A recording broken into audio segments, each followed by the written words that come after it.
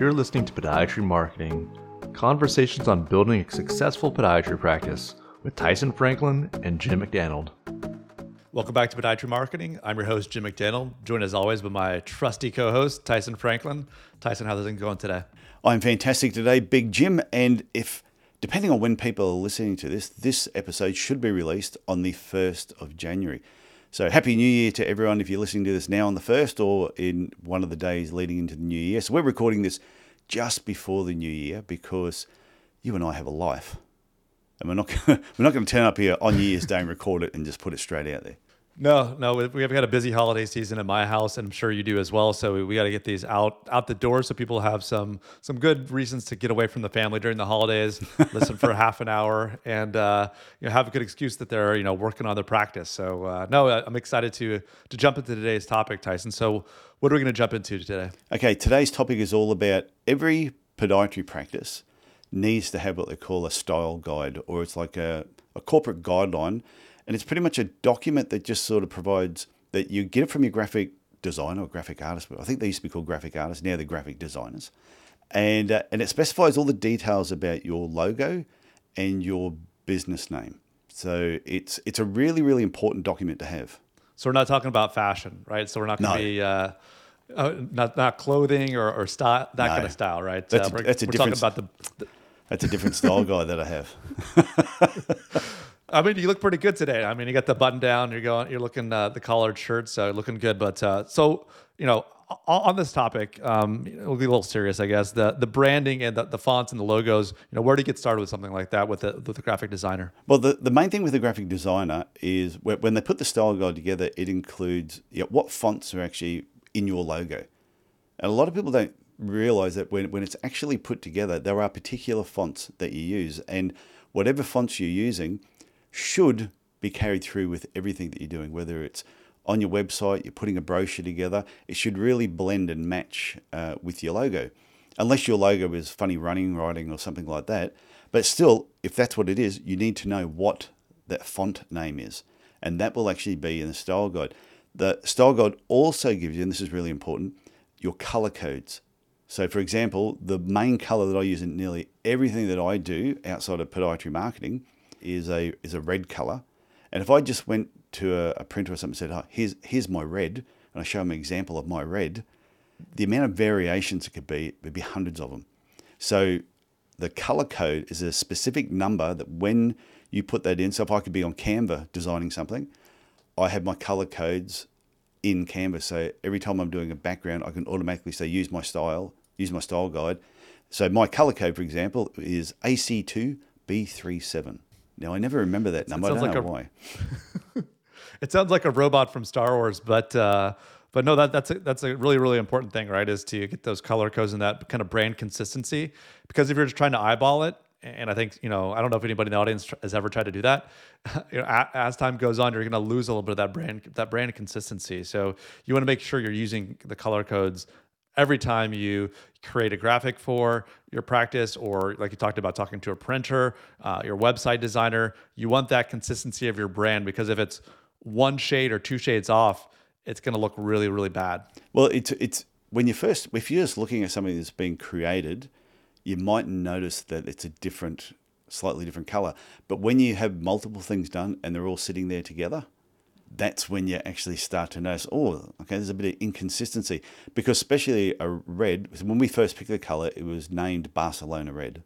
But if you then said to a printer Barcelona Red, then all of a sudden there were these different variations of what they thought Barcelona Red was.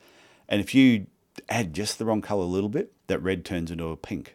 And that wasn't the color that I wanted. Or if they went the other way, all of a sudden it'd go to like a fire engine red, which is also not what I wanted. It was more of like a blood red. So when I used to try and describe it, it used to be really difficult. When I eventually said, okay, I'm going to see a graphic designer, tell them what I wanted. Once I got that style guide done, every time I did a new logo for something, so whether it was the Podiatry Legends podcast, whether it was the Podiatry Business Owners Club, every one of those logos, people see there's usually the same red color, but I use a gray color as well in a lot of my artwork. If I'm doing a webinar, if I'm doing a live presentation, all my slides have that grey colour, and that red colour is in everything. It always turns up in everything that I do. And I try to also in my Instagram account, every now and then you'll see that same colour will just pop up on different posts to sort of just give a bit of uniformity on what you're posting. Yes, that consistency of your branding, right? You're not jumping around between a bunch of different colors. People know that the Podiatry Legends podcast and your Podiatry Spartans group, in any kind of thing you do online, it's going to be this red, white, and gray. So it makes people feel familiar, and they don't feel startled to be like, why is he doing something in orange, or why is he doing something in green? I do a similar thing with Podiatry Growth, right? It's kind of this darker blue color, and I'll have some black and some white and maybe some grays thrown in there, but I'm not going to orange. I'm not going to fluorescent green with it. It's going to be this consistency in the coloring, and then that just leads to consistency in the thoughts of the people that are looking at your brand and your different types of, whether it be your website or other places. They get familiar with you, and they get familiar with color, get familiar with your logo and your business name. So yeah, and it's no different to podiatry marketing. That green color that we use is basically, anytime we're doing anything, that same color is going to basically appear. Yeah, it sure is. So the other reason why you would use a graphic designer is looking at your logo in a different perspective. So sometimes you'll have your logo done horizontally, lengthways, or you might have your logo stacked. So whenever I had a logo done, the graphic designer will give me, this is what your logo looks like horizontal, this is what it looks like when it's stacked together. But also, because social media is so important, you want your logo to fit in a square and also fit into a circle. So I've seen some logos where they're very horizontal. So when they put that into a square box or a round circle, I can tell they don't have a graphic designer helping them out, because it's just their horizontal logo stuck in a square or a round thing, and it's really hard to read. It's never been designed in a vertical sort of format as well, which then fits well in a square and also in a circle. Yeah, I think that's a great point. It's you kind of have to have that balance between it looks good as a square and it also looks good as something a little bit longer, whether it be text or an image of something. I think a good example is there in your background, your Podiatry Legends podcast, square. It's going to look good as your icon on Instagram. It's going to look good on LinkedIn. It's going to look good in other places where you're confined by the constraints of these different websites. And there are some opportunities to have something longer, whether it be like the cover image of your YouTube or the cover image of your LinkedIn. But then there's other times when you really need to have something smaller but still recognizable. And working with a graphic designer can be a great way of making that happen. Yeah, and that's the other part. You've got to look, what does your logo look like when it's large? And sometimes people will design a logo and it's really fancy and intricate and it looks beautiful. But when they shrink it down, because you might be sponsoring a sports team or an event, and they've got 15 sponsors on the back of a brochure or on the back of a t-shirt, and you see these sometimes really colorful logos, when they're shrunk down, you're like, you can't read it. Or they might be, say, cutting costs out, everything is being printed in black and white.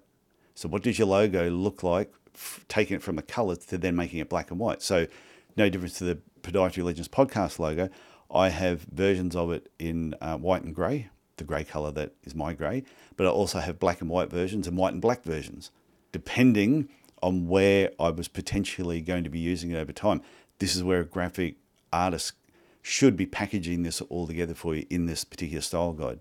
I like that because when we talk about the sponsorships for advertising, right? If you only have a horizontal logo, it's really long, but whoever's putting together that document or that website or wherever you're gonna have that logo of yours on there, if you don't give them some options, you might be unpleasantly surprised when they shrink your horizontal logo down to something that's completely illegible, versus if you'd had a square logo it'd be a bigger size. I know that I've resized logos and try to keep things equal, but it's always those really long horizontal logos that make it a little bit difficult, because you don't want to give more visibility to someone just because they couldn't turn it into a square if everyone else has a logo that fits in that way. So it is one of these things where be aware, if you don't make your logo into some type of square or work with a graphic designer, do so.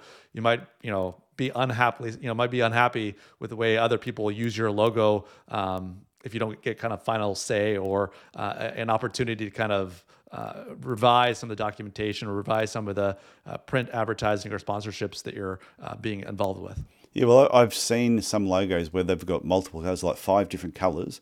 Looks fantastic in color.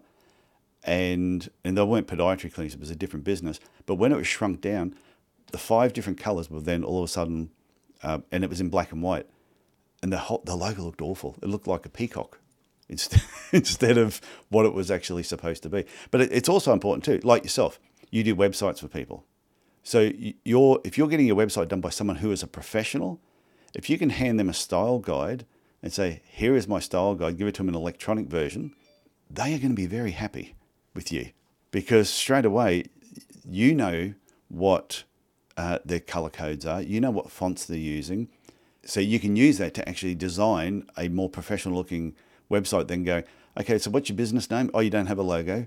Okay. And then just trying to make something up. And then it looks completely different to everything else that they've got actually in their clinic.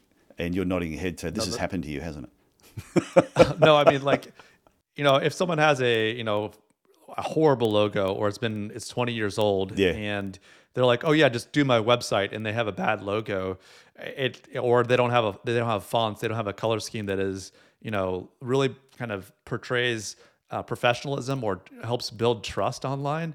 It's almost kind of a deal breaker from my perspective, whether it's a good fit for me to work with someone or not, because it becomes the point where it's a real hindrance to the practice and to the brand of that clinic. So, getting the style guide, I always try to work with it. If someone doesn't have a logo, I'm not a logo designer, right? So, and you probably shouldn't let, Chat GPT or these AI image generators do a logo for you.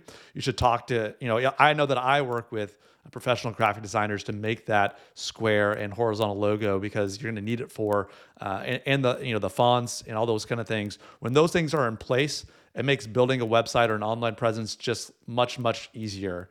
And, so it's really, really important for people. One of the first steps into building kind of a better online presence is that logo, color guide, style guide, like you're saying, to make sure that you have those building blocks in place to make the website go even faster, to make sure that it's getting out there, and building kind of a professional, trustworthy brand. Yeah, and I've seen people where, well, my graphic designer, she's probably done about 14 different podiatrists that I know that I've referred to her, and I get a very nice Christmas card each year. I should be on commission, which would be even better, but I'm not. and like every time she gets someone, she goes, yeah, thank you for sending them. Well, when I look at what they had, they needed help. They really need to put something together, because sometimes someone might have designed something on Canva themselves. And when they've designed it, and then every time they go to give it to someone, they're doing a copy of a copy, and then the quality, it starts getting pixelated when it's too big. So it's so important. And the other part, the graphic designer will give it to you, will give you a logo and everything in different formats.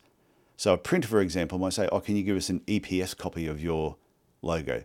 You're sitting there going, what's an EPS copy?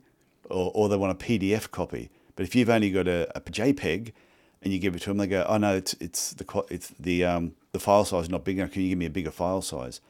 And then all of a sudden you start trying to create another one, and it looks different to the first one that you had. So, and this is where things start looking unprofessional. And I know printers, sign writers, people doing websites, if you can give them a style guide, there's going to be less arguments in the end. You're going to be happier, they're going to be happier, and there'll be less errors as you're going through the process. And in the end, having a style guide makes everything else cheaper when you're actually putting it together. Coming back to that file format thing, like you said, they're going to give you a folder with 5 or 6 different things or different sizes, but those file format and the kind of the format of the whether it be a PNG or an SVG. Kind of getting a little bit more technical, some image files, they don't scale well. They don't, you can't go from a small little thing to a huge thing. Like I said, it gets pixelated, it gets weird looking. But if you have things like an SVG file and other files, that they have this kind of unlimited ability to kind of scale or go up and down in size. So if you're doing something that needs to be really big, having this SVG and these different types of scalable files formats can be really, really helpful. So you just need to keep, it's like one of those things where you just keep it kind of in your Dropbox or on your computer or somewhere where you just kind of go back to that time and time again, and you don't change it, you don't change colors, you don't do anything, you just leave that alone. And when, you know, the printer or the website person that's going to do some work, or maybe it's your person that's doing social media, you kind of have that treasure trove of logos to kind of pull from in the future, because it really kind of saves you a lot of time. Yeah, and it's no different if you were getting a business card done, or you're getting letterheads, or you're getting a brochure done. The graphic designer can just, they can show the printer, this is how it needs to be set up. And that will be part of your style guide. It'll have all the dimensions on where it should be, the bleed, all this other information. And I can spot a podiatry clinic that has a graphic designer and a podiatry clinic that doesn't. It is so obvious. You just go and look through some of their information, and straight away you can go, if I can pick that, then sometimes when patients are looking at your information, whether it's online or offline, could be a brochure, sometimes they don't know why they don't particularly like you. And it could be there's something about your marketing with your fonts and your colors that just doesn't make them feel comfortable. And you'd never see, I'll tell you, no, there's no big company in the world that would not have graphic designers, and probably a bucket load of them that are working in the background, making sure everything is always on point. And that's why franchises do well, because a franchise will have this all done for the person. Yeah, the consistency is hugely important to build trust long term. Yeah, and just a couple other things. One, it's always important to note who owns the artwork. So my graphic designer, when they give it to me, I sign something that says it's mine, and they sign it to say it's mine. If you go to a printer, for example, and get a business card printed, or they do a brochure for you, most people don't realize you do not own the artwork. You paid to have it done, but you don't own it. And a lot of people think they do own the artwork. So if you're working with a printer to do something, just remember, ask them to sign over the art, get them to sign something to make sure that you have ownership of that artwork. Because if you then take that artwork and give it to a different printer and get them to reproduce it, they can actually sue you. Now, not that people would do that. I don't think people would do that, but it depends where your company is now, or where your business is now, to what it becomes. And if a printer did all this work for you, and then you decide to go to a different printer, and they did $20,000 worth of work for you over the next couple of years, and they're looking at going, that was all the artwork that we designed for them, then there could be repercussions. And the other final point I want to make is you get what you pay for. So there's a huge difference between a professional graphic designer and someone on Fiverr. So if anyone here is using Fiverr at the moment, you will get what you pay for. And I remember going back so many years ago when I was designing a logo for something, and I had someone on Fiverr do it for me. And after they did it, so can you give it to me in this format? Oh yeah, there'll be an extra. Oh, okay. Can I get this? That'll be an extra. Can you give me, that'll be an extra. So by the time they were telling me what all the extras were, it was actually starting to add up. And I went, you know what? Stick it in your bum. I'm going to find and that's how I found my graphic designer in the first place.